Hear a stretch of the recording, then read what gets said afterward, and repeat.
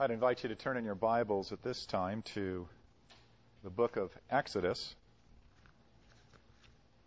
In a few moments, we're going to be reading Exodus chapter 3, verses 1 through 15.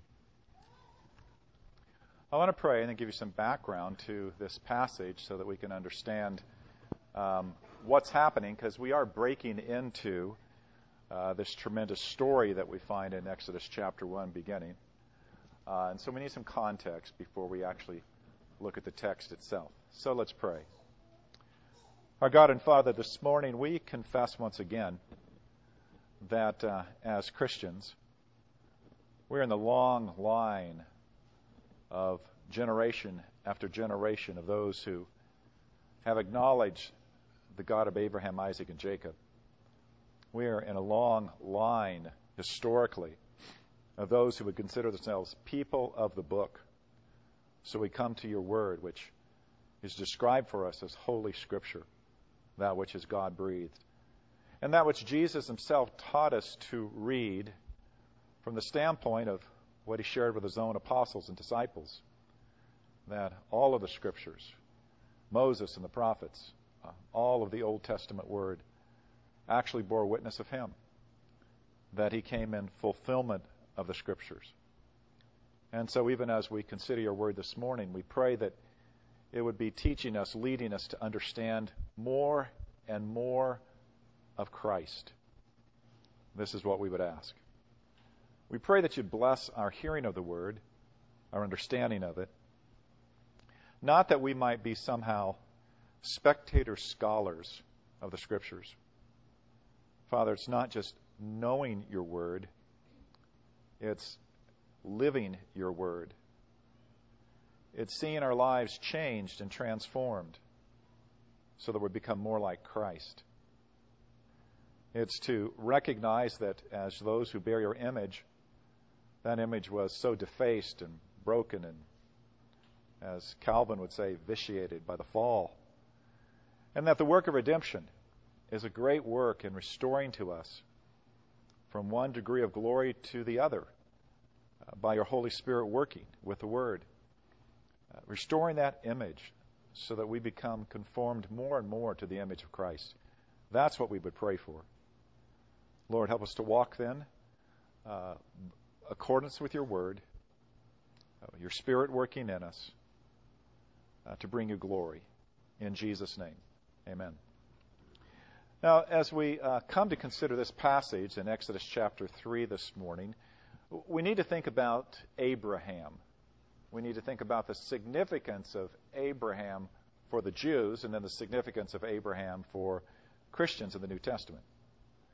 The Jewish people ascribe their ancestry to Abraham. They refer to him as Father Abraham. They recognize that God's interaction, God's intervention in Abraham's life was so incredibly significant. There was a time in which Abraham lived in a pagan culture, probably a pagan himself, and God chose Abraham to leave the place of his birth, the place of his ancestry, and to go hundreds and hundreds of miles to the west to this land of Canaan, where God established his covenant with Abraham and promised to Abraham that this land is going to be your land. And I'm going to make of you a great nation. You're going to have many, many, many descendants, even as numerous as the stars of the sky. And we know in Genesis chapter 15, verse 6, when Abraham hears all of this, and Abraham looks at the sky, and he believes God, it says, and he believed God, and God credited to him as righteousness. The story of Abraham is the story of God founding, originating, establishing his people. God's covenant made with them. God's covenant in such a way that God said, I will be your God and the God of your children after you. So it was a generational promise, a promise of being not just your God, but the God of all your descendants too. So the Jews find Abraham to be incredibly significant. And this is important during the time of Jesus. Because during the time of Jesus, the Jews were essentially taking their claim with Abraham by ancestry to be their claim to salvation. Oh, we belong to Abraham. Therefore, we're the chosen ones. Therefore, God has favored us. Therefore, there's no question, but of all peoples on the earth, we're the ones who are saved. All the rest are Gentiles, no better than dogs. Common Jewish sentiment. Significance of Abraham. No question about it to the Jewish people. Then we look at the New Testament, what the New Testament has to say. And the question is Abraham significant for the New Testament Christian? And the answer is yes, very much so. That's the profound teaching of the Apostle Paul. That's the way the New Testament looks at it.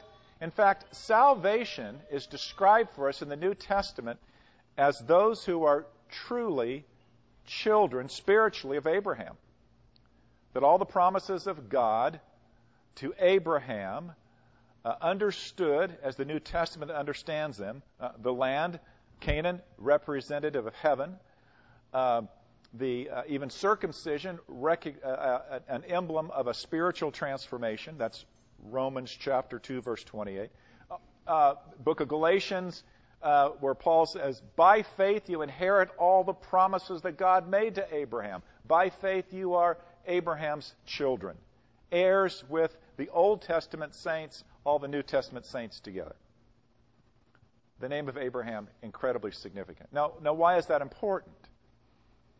Because as you read through the Old Testament, when you read about Abraham, you're not reading about someone you are disconnected to. The history of Abraham, spiritually considered, is your ancestry, your history as well. American citizens, at least in my day, when we were in school, we would look at the founding of the nation and so forth, and we would say, this was our nation. Those are our forefathers. They did these kinds of things. Christians need to recognize that what God does as Exodus begins to rescue the Jews out of their bondage in Egypt is your history. It's our history. It is our history. That was the New Testament's perspective. That all believers in Christ could count themselves children of Abraham and see the entire story to be important for them, significant for them, their true history. Now that's very important today. We have people who are so tribal, people who are so nationalistic, people who want to claim their genealogies back to a particular group of people and so forth. That's very much the horizontal perspective on life. I'm not saying it's wrong, but it's very much the horizontal perspective of life. Your true genealogy is spiritual. Your true ancestry is through Christ to Abraham. That's what New Testament Christians ought to understand and believe today. Now, that brings us to what we're going to be looking at this morning. And so with that as a background, let me read then Exodus chapter 3, verses 1 through 15. You know that this begins a third section in Moses' life. 40 years, 40 years, 40 years. The first 40 years, he's a prince of Egypt. The second 40 years, he's a shepherd of sheep out in a Midian. And now he begins the third, under God's call, to become the one who over the next 40 years is going to be the deliverer of God's people. He's going to be that deliverer in answer to a promise that God made to Abraham. So, Exodus chapter 3, beginning at verse 1. Now Moses was keeping the flock of his father-in-law Jethro, the priest of Midian. And he led his flock to the west side of the wilderness and came to Horeb, the mountain of God. And the angel of the Lord appeared to him in a flame of fire out of the midst of a bush. Now I'm going to say something here because I won't say it in the message. Angel of the Lord. Hebrew analysis of this. Not my analysis. I'm not a Hebrew scholar. I'm trusting the guys who are smart. Hebrew analysis. Angel of the Lord means, in Hebrew, the angel who is the Lord. So there's an identification there. That makes sense because the angel of the Lord appears to him in the burning bush, but when the speaking begins, it says the Lord. All right? So, verse 2, middle of it. He looked, and behold, the bush was burning, yet it was not consumed. And Moses said, I will turn aside to see this great sight, why the bush is not burned. And when the Lord saw that he turned aside to see, God called to him out of the bush, Moses, Moses. And he said, Here I am. Then he, meaning God, said, Do not come near. Take your sandals off your feet, for the place on which you are standing is holy ground. And he said, I am the God of your father, the God of Abraham, the God of Isaac, the God of Jacob. And Moses hid his face, for he was afraid to look at God. Then the Lord said, I have surely seen the affliction of my people who are in Egypt, and have heard their cry because of the taskmasters. I know their sufferings. And I have come down to deliver them out of the hand of the Egyptians, and to bring them up out of that land to a good and broad land, a land flowing with milk and honey, to the place of the Canaanites, the Hittites, the Amorites, the Perizzites, the Hivites, and the Jebusites. And now behold, the cry of the people of Israel has come to me, and I've also seen the oppression with which the Egyptians oppress them. Come, I will send you to Pharaoh, that you may bring my people, the children of Israel, out of Egypt. But Moses said to God, Who am I, that I should go to Pharaoh and bring the children of Israel out of Egypt? And he said, But I will be with you, and this shall be a sign for you that I've sent you. When you have brought the people out of Egypt, you shall serve God on this mountain. Then Moses said to God, If I come to the people of Israel and say to them, The God of your fathers has sent me, and they ask me, What is his name? What shall I say to them? God said to Moses, I am who I am. And he said, Say this to the people of Israel, I am has sent me to you. God also said to Moses, Say this to the people of Israel, The Lord, the God of your fathers, the God of Abraham, the God of Isaac, and the God of Jacob has sent me to you. This is my name forever, and I am to be remembered throughout all. Thus I am to be remembered throughout all generations. Now, this passage, as I've already mentioned, is about the calling and commissioning of Moses to be the one who's going to deliver the people out of Egypt. Now, out of the rich, very, very rich teachings in this passage, where we could spend a number of messages, this morning I want to focus rather narrowly on how God reveals himself to Moses, and then connect that to the New Testament. I want us to see the answer to two questions. Who is God? What is God? And then the third question, how is Jesus connected to the God who reveals himself in the burning bush to Moses? Those three particular questions.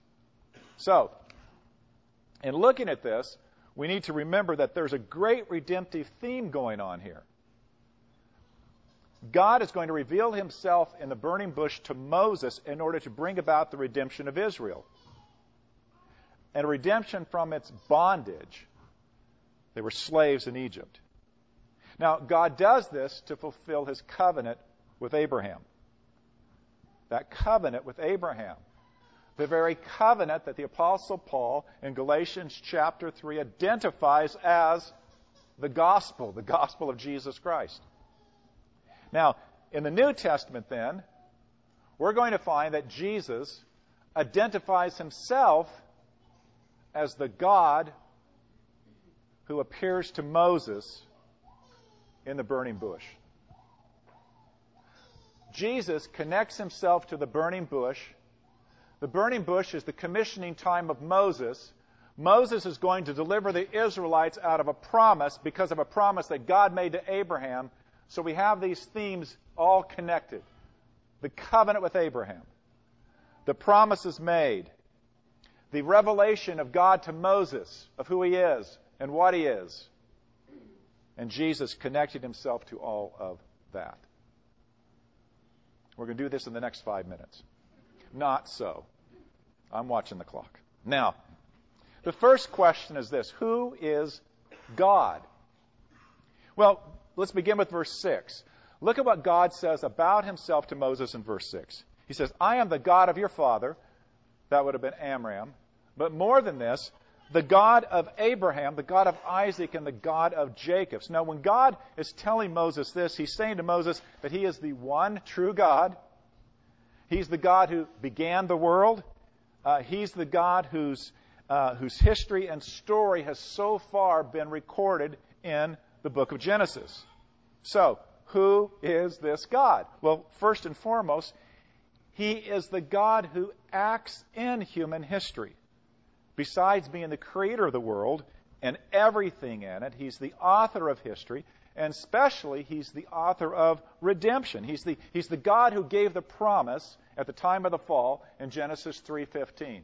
He's the God who has said, I will send into this world the seed of the woman who will crush the serpent's head. The one that assisted you in breaking the world, that one I will destroy, is what is being promised there. But furthermore, he's the God of judgment. He's the God who brings judgment upon the human race. He does so at the time of Noah and the flood. He's the God who brings judgment again at the time of the Tower of Babel, when he confuses the people and confuses the language and begins to separate people so they will, in fact, spread throughout all the earth. And then he's also the God who has called Abraham from one part of the world, Mesopotamia, all the way to the eastern shores of the Mediterranean, the promised land. So he's a God who acts in history. He's a God who has a very specific plan as he acts in history. And he's a God who actually guides and guards his plan in history. And we saw this in the story of Joseph, the climax of the story of Joseph, when Joseph says to his brothers concerning what they had done to him, selling him into slavery into Egypt, you intended this for evil. But God intended this for good, to provide the deliverance of many peoples. God guards and God guides his work in human history. But secondly, right here, we see that God identifies himself with the covenant. God reminds Moses that he is the God who made this covenant with Abraham, and he renewed it with Isaac, and he renewed it with Jacob. So he's the covenant-making and he's the covenant-keeping God. When God makes his promises to his people, he actually swears by an oath that he's going to fulfill all of those promises. He's going to take it upon himself to make sure that the conditions of the covenant are, in fact, fully kept. So because of that covenant that God has made with Abraham and then renewed with Isaac and renewed with Jacob, and because the heart of that covenant is, I will be a God to you and to your children after you, God is declaring himself to Moses in this way: I am not just Abraham's God, I am the God of all of the Jews. I have come because I am the God of Israel, the whole vast nation who are now enslaved in Egypt. So, in calling Moses, God is being faithful to his promise. Back when he made his promises to Abraham in Genesis chapter 15, verse 13, he attached to that promise these particular words. He said, know for certain that your offspring will be sojourners in a land that is not theirs, and they're going to be servants there, and they will be afflicted for 400 years. But I will bring judgment on that nation that they serve, and afterwards they shall come out with great possessions, and they shall come back here in the fourth generation, for the iniquities of the Amorites is not yet complete. So, that's why God then says, chapter 3 of Exodus, verses 7 and 8, that's why God says these words: I have surely seen the affliction of my people who are in Egypt, and have heard their cry because of their taskmasters. I know their sufferings, and I've come down to deliver them out of the hand of the Egyptians, and to bring them up out of that land to a land that is flowing, that is a good and broad land, a land that's flowing with milk and honey. So, what does God do with Moses? He establishes his credentials.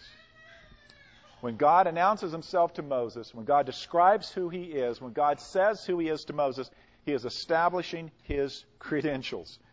I am the God who created all things, and I am the God of your forefathers, and I am the God of the covenant. But further, besides establishing his credentials that way, God is going to tell Moses his name. Now, this comes about because Moses has a concern, which in so many ways is a very legitimate concern. I'm going to go to the Israelites, and I'm going to announce all this, and they're going to say, really? Well, what's the name of this God that is calling you to do this? Because if Moses doesn't know the name of the God, he really is going to be acting in some kind of ignorance in the eyes of the people. You can think about what Paul said at the Areopagus in Acts chapter 17, where he sees an altar that says, to the unknown God. Well, is an unknown God going to deliver us? So Moses has a legitimate concern here because a legitimate question might be asked. But furthermore, here's something else that's going on.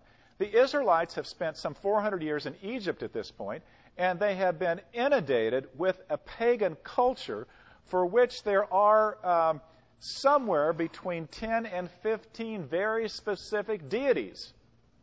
I looked them up. There is Hapi, or Happy. I don't know how you pronounce it. It's H-A-P-I. The god of the Nile River. Heka, the toad goddess. Great credentials there. Toad goddess. A goddess of the land. Then there's Geb, a god of the earth or vegetation. Kephi, a god of insects. Apis, a god of the sacred bull. Thoth, the god of medicine and wisdom. Nut, the sky goddess. Might be called Newt, maybe not Nut. Anubis, the god of the fields and cemeteries. Ra, the sun god, as well as Osiris and Iris and Seth. I mean, you've got all these gods, and all these Egyptian gods had very specific names, but you notice that as you think about these names and hear what they're the god or goddess of, they are identified as gods and goddesses with particular parts of creation, with particular things that go on in nature. And that is very, very significant because it's typical of the entire pagan world that the gods and goddesses of paganism were always connected to, were always associated with the powers and forces of this world. That is to say, in other words, they were part of this world, not transcendent over this world. They could be identified with nature in some particular way, and it was their glory to be identified with nature in some particular way. So, verse 14. God is going to tell Moses his name. And he says, I am who I am. Then the second time in verse 14, he shortens it to I am. God tells Moses, say to the people of Israel, I am has sent me to you.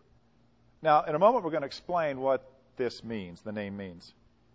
But I want you to see that this phrase, this name of God, does not appear among the Egyptian gods. It doesn't. Further, the name of God, I am that I am, does not identify or connect with any part of this creation at all. Doesn't connect to the sun, doesn't connect to the sky, doesn't connect to the earth, doesn't connect to the insects, doesn't connect to the river Nile, doesn't connect to darkness, doesn't connect to toads. It doesn't connect to any of these things that we find that the Egyptian gods were necessarily connected to. Now that's very significant. This is to say then that God is identifying himself as not a part of this creation. He is not a force within this creation. God is not a pagan deity of any kind at all. So who is God? Well, He's the God of Abraham, Isaac, and Jacob. He is the author of creation. He connects Himself to this world as creator to creation. That's how He's connected. And He connects Himself to this world as the one who is its complete author. He is its king. He is its sovereign ruler in every way. But then within this world, He connects Himself to the people of this world, not as their favorite deity, but in the first place as their judge. You look at all the judgments that have occurred so far in the history of the Bible up to the time of Exodus. But He also has established connection with people in and through the covenant, a covenant of redemption, so that the seed of the woman, who would also be the seed of Abraham, would be the one in whom all the nations of the world would be blessed. Now that's who God is. The God who's sovereign. The God who's not a pagan deity. The God who's the creator of all things. The second question, though, is what is God? Who is God? What is God? Now, the name by which God reveals Himself to Moses speaks to this question, and it gives us the answer. We might say that the question, who is God, is also the same as, what is God? Because in the final analysis, who is God and what is God become exactly the same answer. They're the same questions that have the same answer, and the answer is in the name that God has revealed to Moses. Look at verse 14. God says, I am who I am.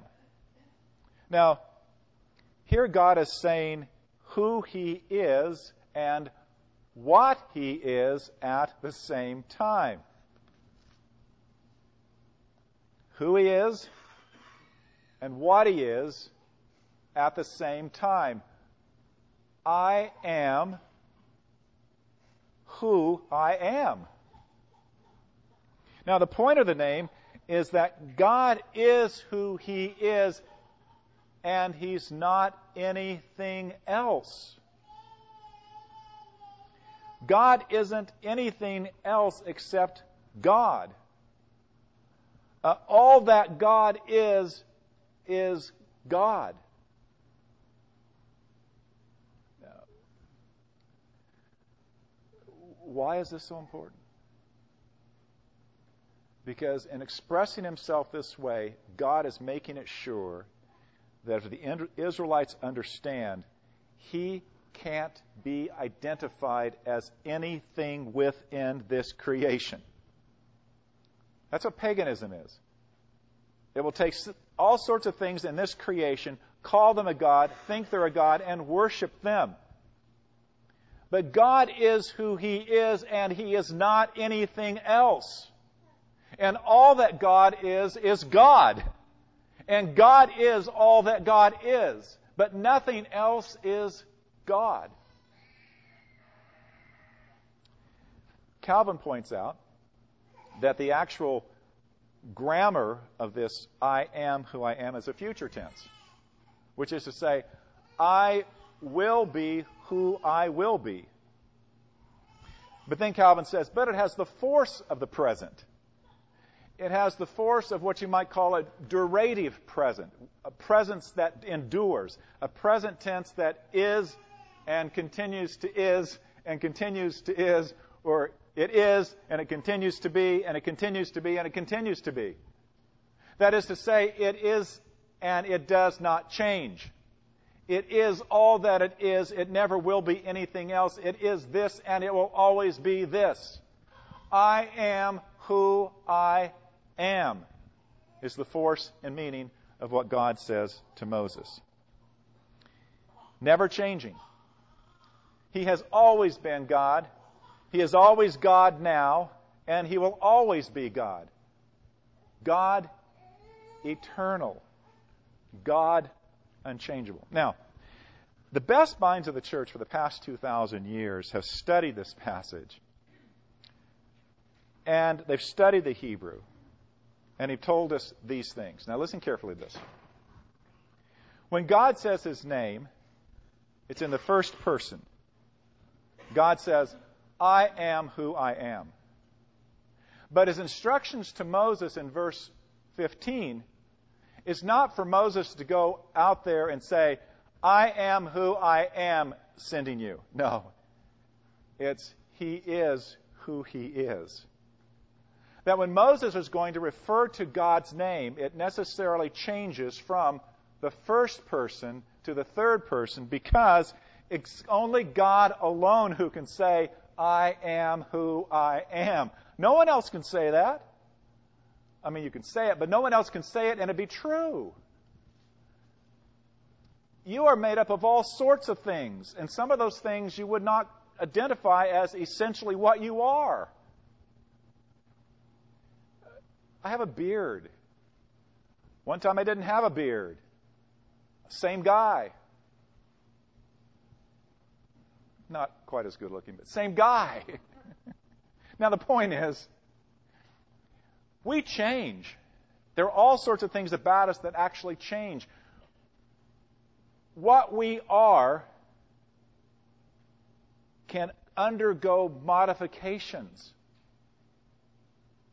We can't say, I am who I am, ever in the sense in which God says, I am who I am. Because who we are today may be somewhat differently in terms of who we are tomorrow. But we can talk about this. We can say, as God instructs Moses to say in verse 15, He is. Tell the Israelites that He has sent you to them. Now, what's interesting, though, if you look at verse 15 in your translation, you won't see He is. You will see the word Lord in capital letters. Capital L, capital O, capital R, capital D. There's a technical term for this. It reflects 4 Hebrew letters, which we would transliterate into English as YHWH. The technical term is called the tetragrammaton. Latin, it simply means 4 letters. Tetragrammaton. It would be easy for scholars just to say, oh, this is the 4-letter name, but they like to have Latin phrases to make them sound a little smarter. So it's tetragrammaton. Now, the point is that every place in which the Hebrew third person He is would show up in the Old Testament as a name of God, the tetragrammaton shows up, and the translators of the Bible, first the translators in the Greek, and then translators ever since then, have substituted for the tetragrammaton, these 4 Hebrew letters, the word Lord. The word Lord. Now, some modern translations actually have Yahweh. They take the Hebrew letters that transliterate to YHWH, Yahweh. And they add a couple of vowels, and they get Yahweh. But everywhere you look in your Bible and you see capital L, capital O, capital R, capital D, that is the third person form of a name of God, directly related, directly grounded here in Genesis chapter 3, verse 15.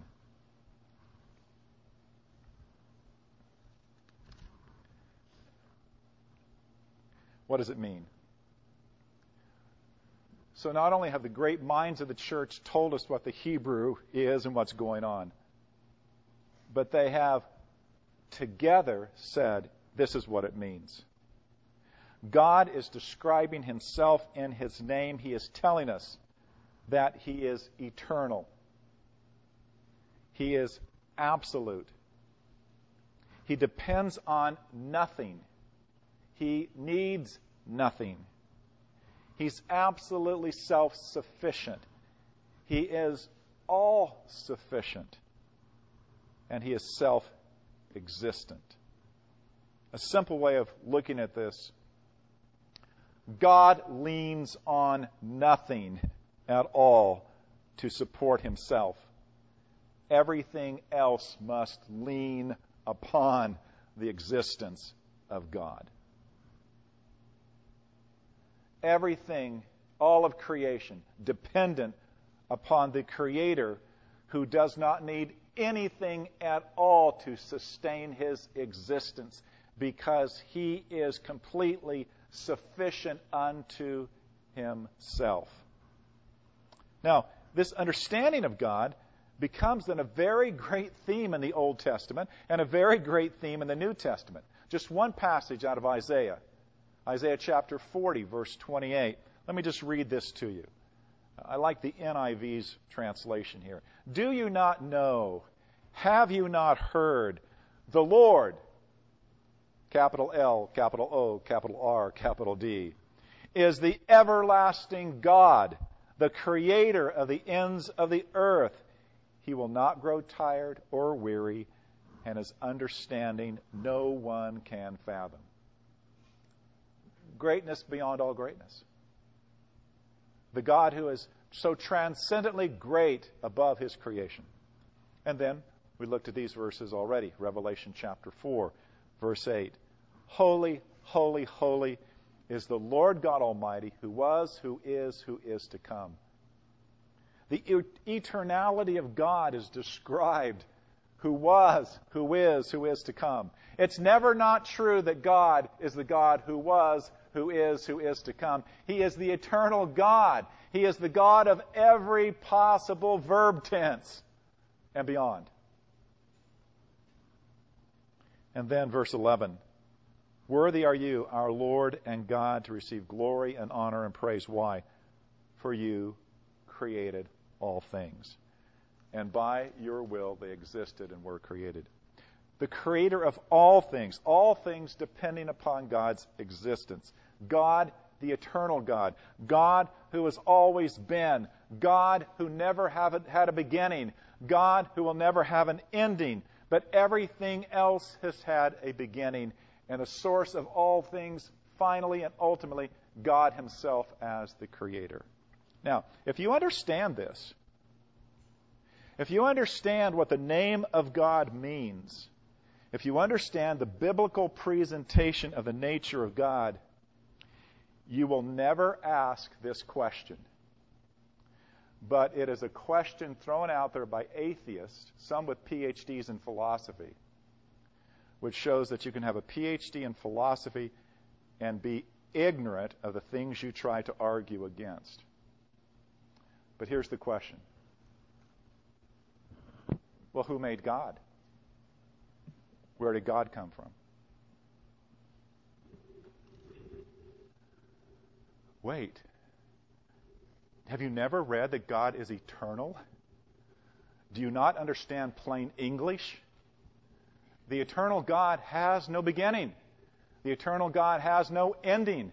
There is no where did God come from, because God has always been. It's one thing for a 5-year-old to ask a question because you're explaining all sorts of things.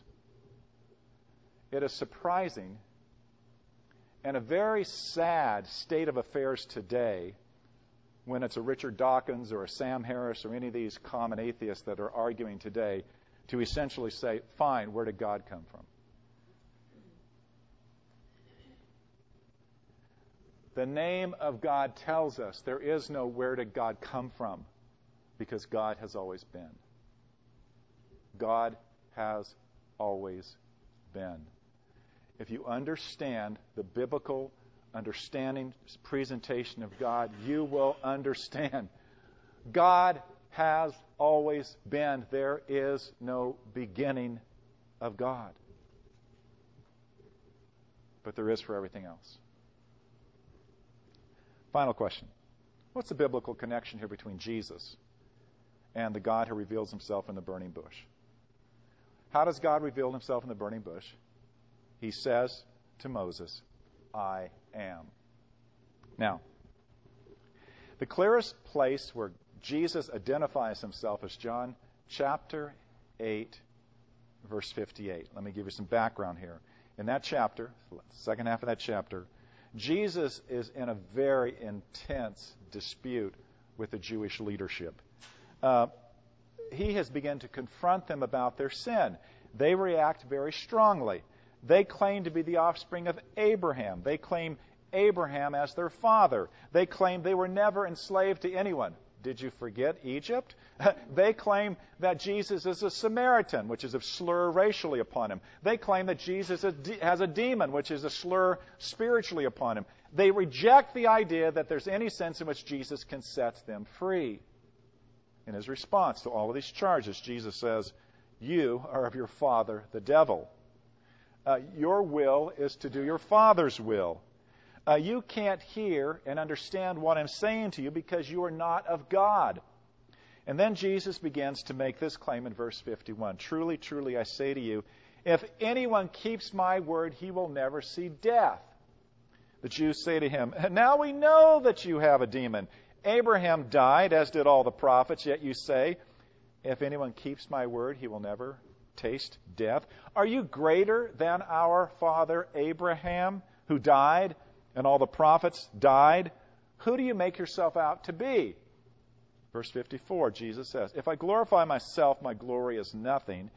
It is my Father who glorifies me, of whom you say he is our God, but you have not known him. I know him. If I were to say that I do not know him, I would be a liar like you. But I do know him, and I keep his word. Your father, Abraham, rejoiced to see my day. He saw it and was glad." The Jews said to him, "You're not yet 50 years old, and have you seen Abraham?" And Jesus said to them, "Truly, truly, I say to you, before Abraham was, I am."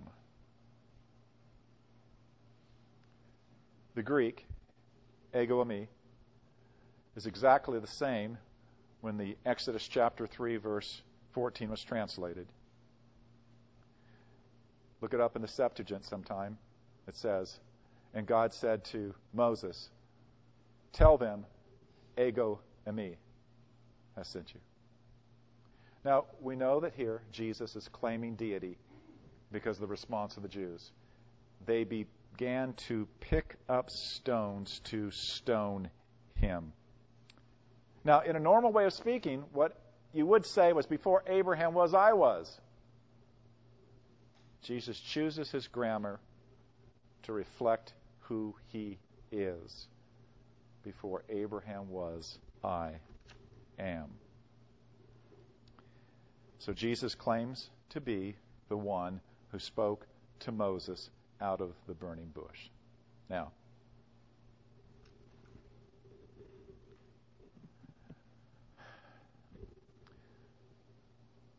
do you really want to know who Jesus is and to know him deeply?